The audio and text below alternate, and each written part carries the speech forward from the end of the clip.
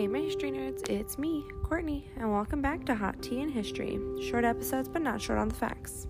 So grab your tea and let's talk about what fun historical event took place on December 12th. Today we're going back to 1901, when the first radio transmission is sent across the Atlantic Ocean. Italian physicist and radio pioneer G. Marconi succeeds in sending the first radio transmission across the Atlantic Ocean, disproving detractors who told him that the curvature of the Earth would limit transmission to 200 miles or less. The message, simply the Morse code signal for the letter S, traveled more than 2,000 miles from Cornwall, England to Newfoundland, Canada.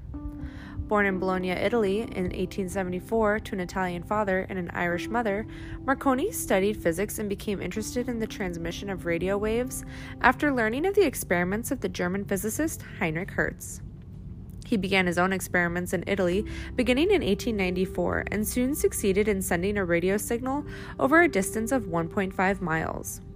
Receiving little encouragement for his experiments in Italy, he went to England in 1896. He formed a wireless telegraph company and soon was sending transmissions from distances farther than 10 miles.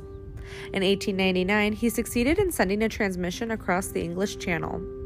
That year, he also equipped 2 U.S. ships to report to New York newspapers on the progress of the America's Cup yacht race. That successful endeavor aroused widespread interest in Marconi and his wireless company. Marconi's greatest achievement came on December 12, 1901, when he received a message sent from England at St. John's, Newfoundland. The transatlantic transmission won him worldwide fame. Ironically, detractors of the project were correct when they declared that radio waves would not follow the curvature of the Earth, as Marconi believed.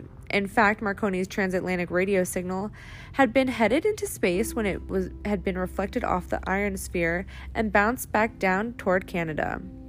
Much remained to be learned about the laws of the radio wave and the role of the atmosphere in radio transmissions, and Marconi would continue to play a leading role in radio discoveries and inventions during the next 3 decades. In 1909, he was jointly awarded the Nobel Prize in Physics with the German radio inventor Ferdinand Braun. After successfully sending radio transmissions from points as far away as England and Australia, Marconi turned his energy to experimenting with shorter, more powerful radio waves.